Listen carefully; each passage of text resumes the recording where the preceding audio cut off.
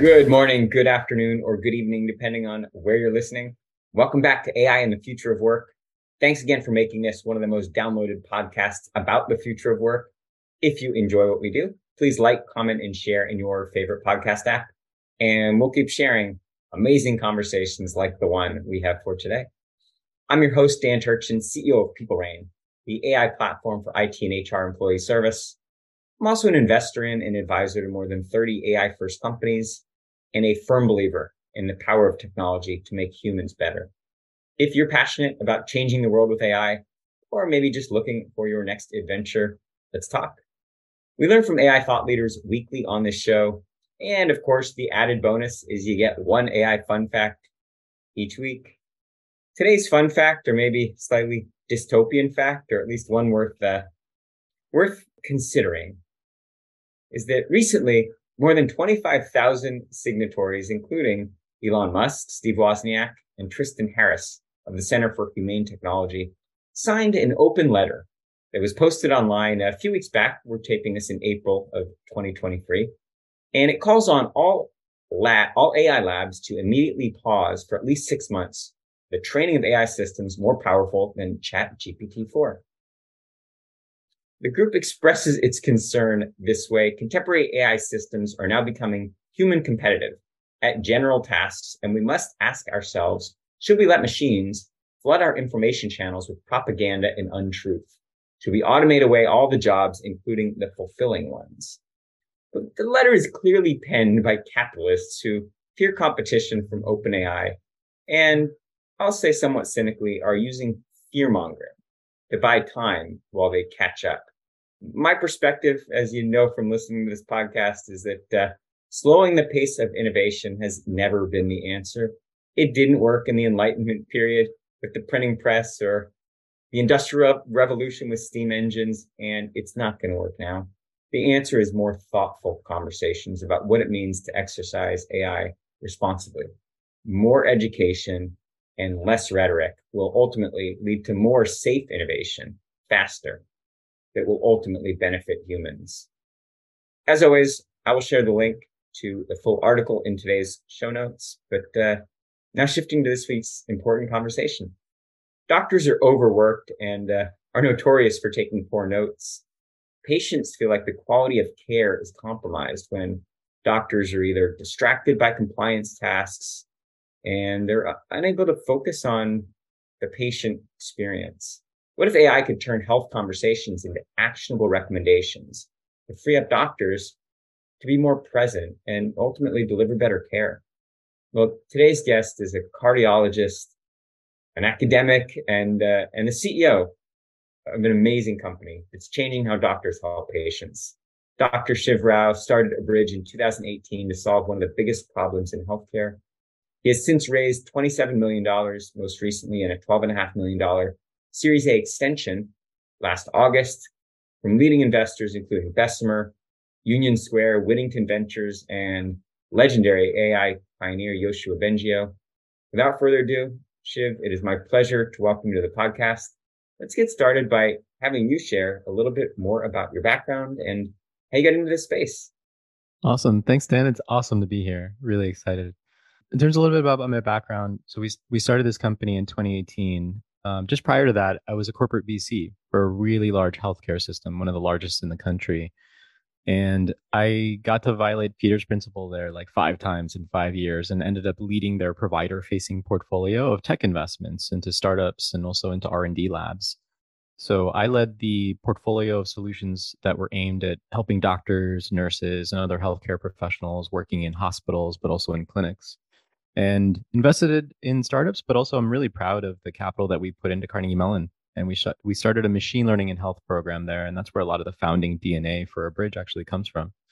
A lifetime ago, I went to Carnegie Mellon as well, but in the middle became a practicing cardiologist. So at this time, I'm fully, of course, fully focused on Abridge, but in the context of Abridge, I'll still see 3 to 4 patients every month, mostly just to dog food our technology, bring those insights back to the team so that we can build, measure, learn faster.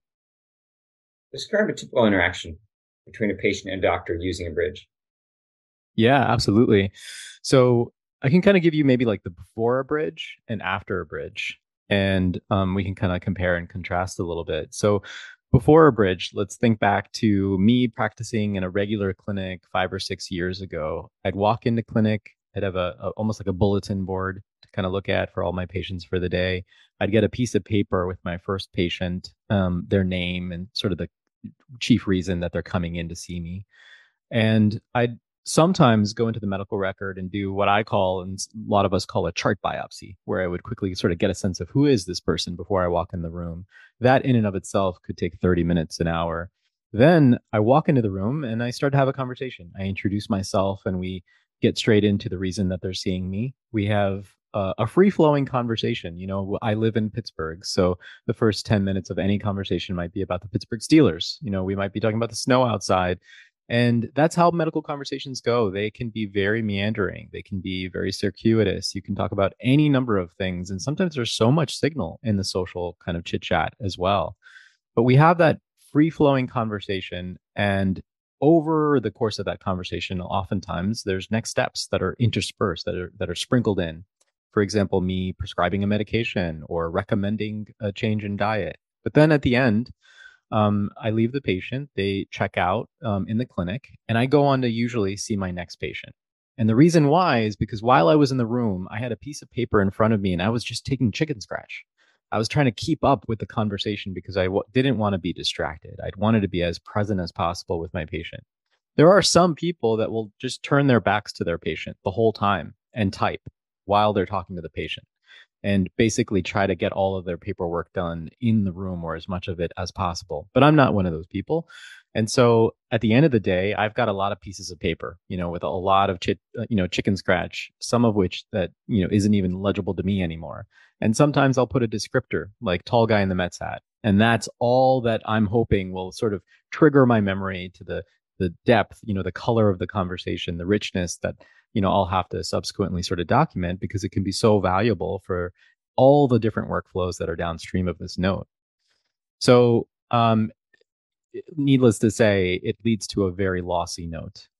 In addition to it being a lossy note, which has ramifications not just on the patient first and foremost, but also on the care team and also on billing and revenue cycle oriented workflows. It's a lot of cognitive overhead for me. It's a lot of burden for me to have to write those notes at night. We call that pajama time, where after I've put the kids to bed, after I've eaten dinner, I'm sitting down with a computer and I'm going through all my pieces of paper and I'm trying to recollect things and write my notes. So it's a very burdensome process. If you kind of surveyed 10 clinicians or 100 clinicians, I would bet that 90% of them would say that this is the biggest pain point in their days. It's documentation. So what that means though is it in what the ramifications are here is that it leads to burnout. It leads to doctors and nurses leaving the profession. On the other side of the pandemic, what we're seeing is the level of burnout in healthcare is just on a next level. Like we've never seen anything like this. There's some national studies recently that suggested that more than 50% of providers are experiencing burnout related symptoms. But I think that's really a gross underestimate in actuality. There was a recent study in the Journal of General Internal Medicine that suggested that doctors actually require a 27-hour workday to get all of that documentation and clerical work done. So it's just not reasonable. But when you think about the system from a meta perspective, it starts to make sense why so much pressure is building up here on those clinicians, those doctors and nurses. On one end, we have a pie that isn't getting larger in terms of the amount of revenues that can be generated in healthcare delivery. On the other side, we have, you know, demand that's going up, especially on the other side of the pandemic. More and more people are going back to seeing their clinicians regularly and catching up with care that might be overdue. But the supply side of doctors and nurses is actually dwindling, just like the pie is dwindling. And that means that large systems have a choice to make. Well, how are we going to somehow find a way to either hire back all the clinicians and build a more robust workforce to be able to serve the demand?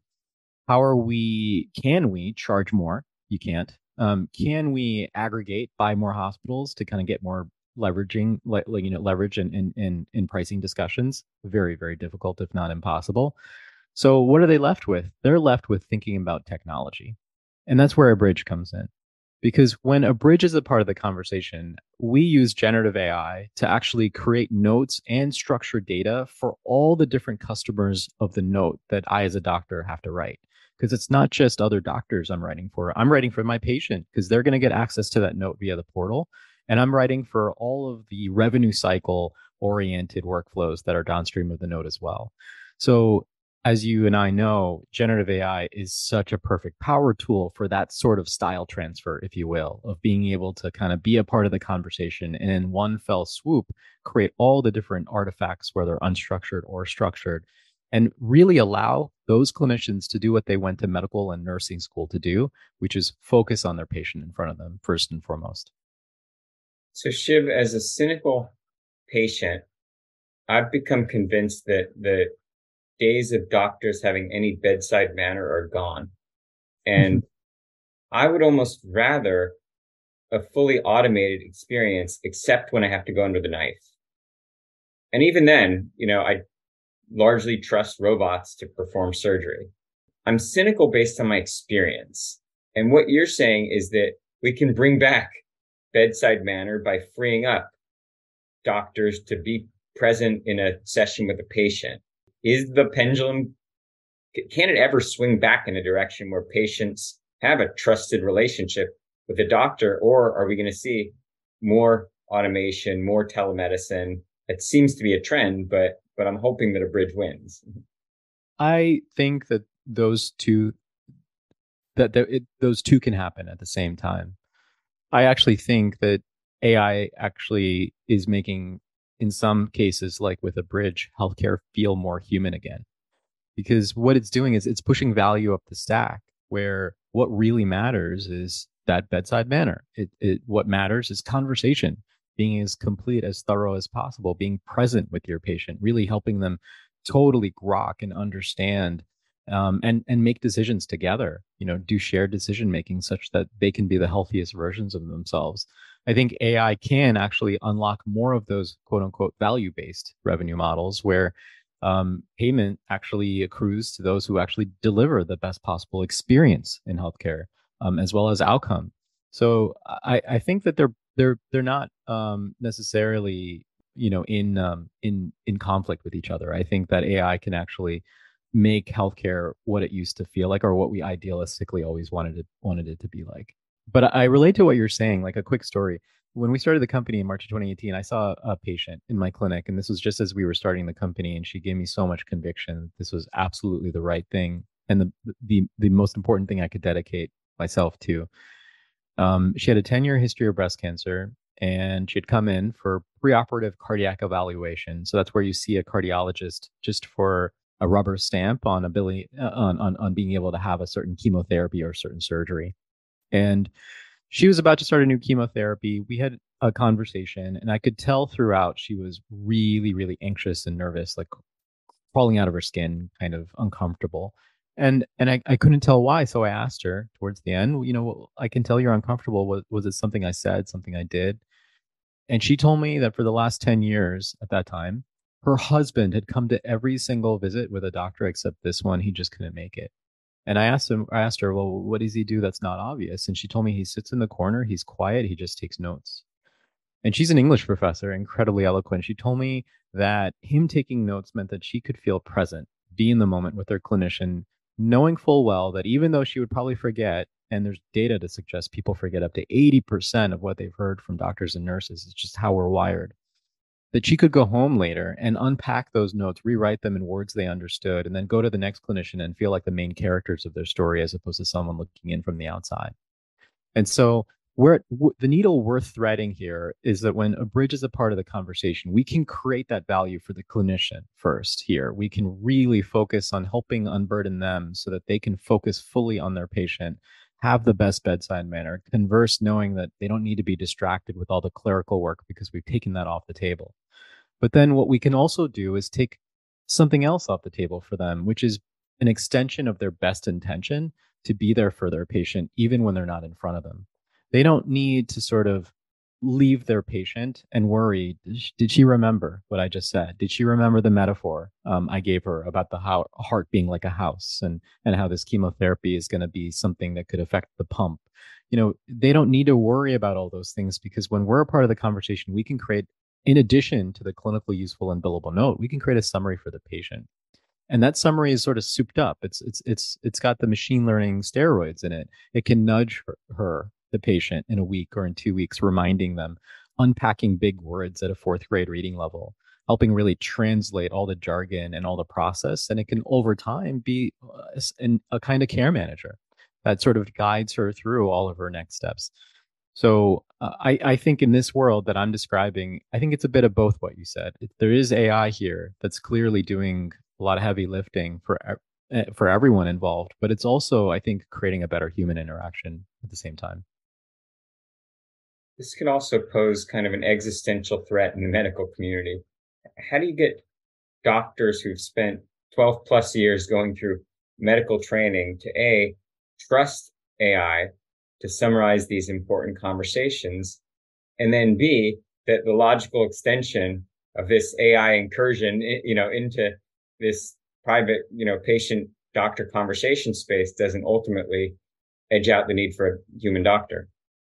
Well, I think it's time horizons here that we're talking about. And I think in any nearish term time horizon, AI being able to replace doctors is something that I don't believe is going to happen anytime too soon. I think that it'll assist them. Absolutely. It will augment them. And that I also think it's going to automate a whole bunch of workflows like the ones that Abridge focuses on. But AI being able to sort of deal with that patient with a 10-year history of breast cancer and guide her towards the right chemotherapy, and then sort of be there for her, supporting her, not just medically, but in all the ways that the best clinicians do as she navigates that potential lifelong journey with cancer, is not something that I think a machine is going to be able to replace anytime soon. And I think if you were to survey a whole bunch of clinicians, or I should say consumers out there, I should say patients, if we were to talk to a whole bunch of people, and if we were to ask them, hey, like, would you want to get on a plane that's autopilot with AI, or that also includes a pilot who's using autopilot? Everyone's going to prefer the latter. I think they're going to want that human backstop, that expert who can leverage AI. And so I think the refrain that many people are increasingly, embracing is that doctors who use AI are going to replace doctors who don't. And I think that's what we're going to see, at least in any time horizon in the near term. 100%. I agree about augmenting the capabilities of the human doctor. Anyone who understands how AI works knows that it's pattern matching at scale. So if you remove the human who is able to exercise judgment and rational thinking and use a career's worth of accurate patterns, that is certainly something that I'd want to trust my health to more than AI that has been trained on some good patterns and some bad patterns. Yeah, totally. And I think that in this world, you're only as good as your last prior. I'm thinking about BioGPT. So when that came out, someone queried it and asked it if a certain medication that some were using for COVID that was, off label and is actually aimed at worms, was a good drug for COVID. And it said yes. And it sort of like described how and why it could be used. And clearly, like, the science would say that is absolutely not the case. This is not a good drug. But, this large language model had seen it in the data somewhere. And so it was spitting back what it had seen. And that's the sort of thing that I think should give everyone pause on sort of overestimating its capabilities right now. So when I hear about AI listening in on conversations, it's hard not to think about the implications of AI hearing things that it shouldn't hear and potentially misinterpreting things that it does hear. How do you get patients comfortable with the potential implications of AI? Presumably at Abridge, it's not selectively listening. It hears everything. And what about how might it change the nature of the patient doctor, or the openness of the conversation, knowing that it's all being recorded and potentially used to diagnose and make recommendations? Yeah. So our approach is not to bolt microphones to a wall and surveil the room. And there are large companies that actually think about that and actually have done that in hospitals, believe it or not. Our approach is not to turn a video camera on either. Our approach is that this is a tool that people and their clinicians can use to be more present with each other. And it's possible that those main characters in healthcare, patients and their providers, they might decide to pause. They might decide to say like, "Hey, this is a bit that we sort of want off the Abridge record, and I just want to confide in you," or maybe I want to have some chit chat off the record, talk about politics, whatever the case might be. The technology already, and one of the reasons that what we call the company Abridge is that it can kind of go through a conversation that includes all of that chit chat, and it will pull the signal out wherever it was buried. So a 30-minute conversation that was mostly about family and restaurants we ate at and the weather might only have 5 minutes of signal, but Abridge pulls it out. So once we've abridged the conversation, that's when we subsequently classify all the different types of topics that we talked about to map to the medical record. And then, of course, structure and summarize that information so that we can take off the table a lot of the clerical work. So we've already tuned the machine to be able to do the thing that should, I think, disarm people from worrying about the technology capturing more than they would intend. That said, people have agency. People have the ability to pause if they see fit. But the framing here is that this is a note taker. This is just a tool, and it's not replacing your clinician. And it by itself is not the final medical record because there is that clinician in the loop, and or patient in the loop who are going to see the note and they're going to decide like, does this look good? Did I change my mind? And they can add to it. They can use that note at least as a draft that they can add on, they can addend, they can augment before they finalize. What's the process for getting the patient's consent? And then if you could walk us through just the workflow. Does this live on an app on the patient's device, the doctor's device? Is it integrated with Epic? Just what happens when I walk into the exam room? Yeah, absolutely. So in terms of the workflow, we have a very sort of flexible technology stack. In fact, over a year ago, we put an API out and we encouraged any company out there. And it was interesting to see even like the tech companies out there that were claiming to have a quote unquote AI scribe were asking to use it because they had sort of humans in the loop that they were hoping that they could take out or make more efficient, which was a fascinating phenomenon for us to grapple with on whether or not that was useful or not. The technology can be an API. It can integrate with any sort of platform where technologies, where conversations are flowing. So telemedicine, call centers, etc. But you can also use it on an app. So that's how I use it when I'm in person with patients who I see in like a clinic or who I might see in like an ICU in a hospital. I just have it on my phone. And then what I do, even if there is that enterprise grade consent, where patients have consented to this note taking technology being a part of some of their conversations, I still always tell my patient, hey, I'm going to use this note taking solution. I hope that's okay. It's going to write a note from the conversation we have. I might even say it's going to help me be more present or really listen. Everybody says yes to that. I have never seen of a patient who says, no, that doesn't sound good to me. So I think it's a lot in the framing of how the clinician actually conveys the technology. I'm sure if I were to say it's recording our conversation and it's going to put that audio somewhere and it could leak, et cetera, or do XYZ, it might feel a lot different. But I think at that point, it would feel different for both sides. I think clinicians are in some ways the original, like we are the OG care advocates, like patient advocates, even before there were other types of advocates in the system. That's really what our role was, which was like to do best by our patient, no matter what it takes. And so the idealist in me is also believes that clinicians wouldn't use this if it was doing wrong by their patients in some way, shape, or form. But anyways, once I've also told my patient about it, I then start to use it. I just hit the record button. When I hit stop, that medical record is going to have the data already in it. And so the idea is with the best integrations that we've done so far, you turn around, you could swivel your chair and the data is already there. Not every sort of medical record, though, can deal with that kind of integration. So sometimes there's a little bit more friction in the workflow where I have to like push it into the medical record, or it only shows up in some fields and not all the fields. But that's a tractable challenge. It's just something that we'll have to chip away at over time. So AI can generate false positives. So an answer that it thinks is right and is actually wrong. And in this case, potentially a false positive, let's say, there's small talk about the New York Giants and the AI misunderstands it and it becomes something about a giant melanoma, a meaningfully different direction the conversation could take.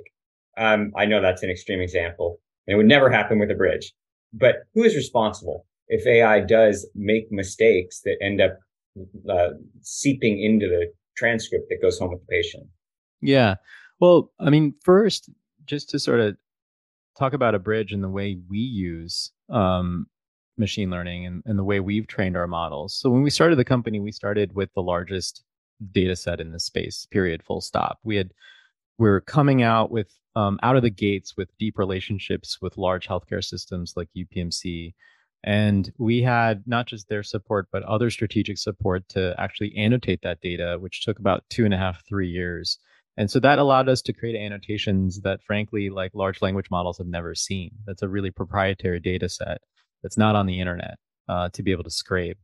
And that's the data set that we've leveraged in different ways over time to publish the papers we've put out, but to build the technology that we've put into the product. So that in and of itself, I think, puts us in a different category in terms of the way we've been able to wrap our heads around issues like hallucinations that I think you're getting at as well, that you can see with these sorts of foundation models. Now, I think the technology that we've built beside, below and above those sorts of foundation models is a key differentiator in being able to mitigate a lot of the risks that you've talked about. But I also think that risk is actually relatively low for our use case off the bat. And one of the reasons is because we're leveraging the technologies that have that risk in a very, very purpose driven way, almost like a last mile. And that last mile comes oftentimes after other work that we've done around classification and information extraction and our own summarization. So there's almost like double, triple checks against any summary that we generate that this was indeed part of the conversation.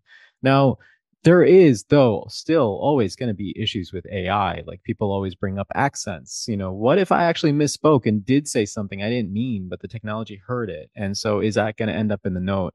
And that's why there does need to be the end user, in the loop here. And we're going to always want to remind the end user, like, hey, before you hit submit and make this a part of the final medical record, we want to make sure that like you are the last mile here. You are such an important part of this process. And at the end of the day, this technology was not looking to get you out of the loop of this entirely. It was simply to give you incredible efficiencies. Shiv, I'm going to go out on a limb and say there's a November 2022 version of Abridge and a post. November 2022 being the fateful month when ChatGPT was launched on an unsuspecting public. So I imagine in one respect, it made it easier to launch products like Abridge that are built on some phenomenally complicated technology. It democratized access to these LLMs. But also, it increased the public's fascination with the capabilities of AI. So imagine patients and doctors are more receptive to it. Just as a CEO and entrepreneur, talk us through how you've thought about building a business based on these technologies that are now so high profile. I know it's an incredible tailwind. And prior to starting the podcast, we were discussing another conversation, an interview I had, I think about a year ago on stage where I did a live demo of our technology. And what's fascinating is that even a year ago, we were demonstrating essentially the same value proposition. And while that technology and the end solution is improving on a weekly basis, it feels like since then, at the same time, I think the biggest tailwind that ChatGPT dropped on us was awareness and education, because now every time we speak to a potential client, they're a prepared mind on this technology. One client, a C-suite medical executive, told us that he had read our papers he had discerned that all of our research was about transformers in healthcare and that the T in GBT stands for transformers. Like people are connecting dots that blows my mind because where we were this time last year was educating people because nobody believed what we could do. They were asking us to put our hands up in Zoom demos because they were convinced there was a human in the loop somewhere writing a note, even though this was essentially happening real time in front of their eyes. So now they believe it. Now there is credibility around, yeah, this is magic and we can distribute this. We can democratize this value. And so I'd say that tailwind in and of itself has been absolutely game changing. I could never have predicted how mainstream this idea could get about the power of AI, especially in a vertical like this, like healthcare. Hey, Shiv, we're just scratching the surface of the topics that I'd hoped that we would cover, but we're unfortunately about out of time. But I'm not letting you off the hot seat without answering one last question for me. And that's, you're a young guy. You've done so much, as a cardiologist, treating patients, you've been a teacher, an entrepreneur, an investor. Tell me what your entrepreneurial experience has taught you about yourself and who is Shiv at your core? Why were you put on this planet? Yeah, I, that's a great question. you know, I, when I was younger, like a lifetime ago in college, I think the most formative experience for me was going to see an architecture professor talk about this new idea that was starting to take over the world at the time called design thinking. And it was new for me. And maybe the D school at Stanford was relatively young as well. And he started talking about how we're all designers of our world. And he started giving examples. And he gave this example of an ophthalmologist in India who had designed this revolving platform that he sits on. And he brings patients in at 12, 3, 6, and 9. He does a cataract at 12, says spin, does a cataract at 3, spin, 6, spin, 9, spin. These procedures take 5 minutes sometimes. He's spinning all day long, doing procedures for people they were bringing in on lorries and huge trucks in from the villages. And it was pay as you can, so essentially free. And at the time, he had given eyesight to over 1 million people, taught the procedure to his daughter, who had given eyesight to over 400,000 people. And I remember leaving the lecture thinking, I just want to be a part of a team that can create impact at that kind of scale. Fast forward years later, and you think about technology and the Apple iPhone coming out, and you start to see like that's what scale, like this is what tech can do, is it can create incredible value at scale. But doing that in healthcare is the ambition here, and being a part of a team that can actually change healthcare delivery for every one of us is what Abridge is all about. So for our thesis, and the reason why I'm ride or die, obviously, with this company and everything that we can do here, is that if you believe in the thesis that healthcare is about people and it's about the conversations that we have, then our ability to create that ophthalmologist type of scale, but at 1,000x that, if not a lot more, it's there. It's there for the taking, and it's starting to come together for us. And so that's what drives me. I think that's what my purpose is. Brilliant. Shiv, we're all rooting for you to succeed. I love the vision. I'm watching you on camera here. The audience is only going to hear this on audio, but I just see, you light up when you talk about the mission and the vision. And thanks for hanging out today. This has been a really enjoyable conversation.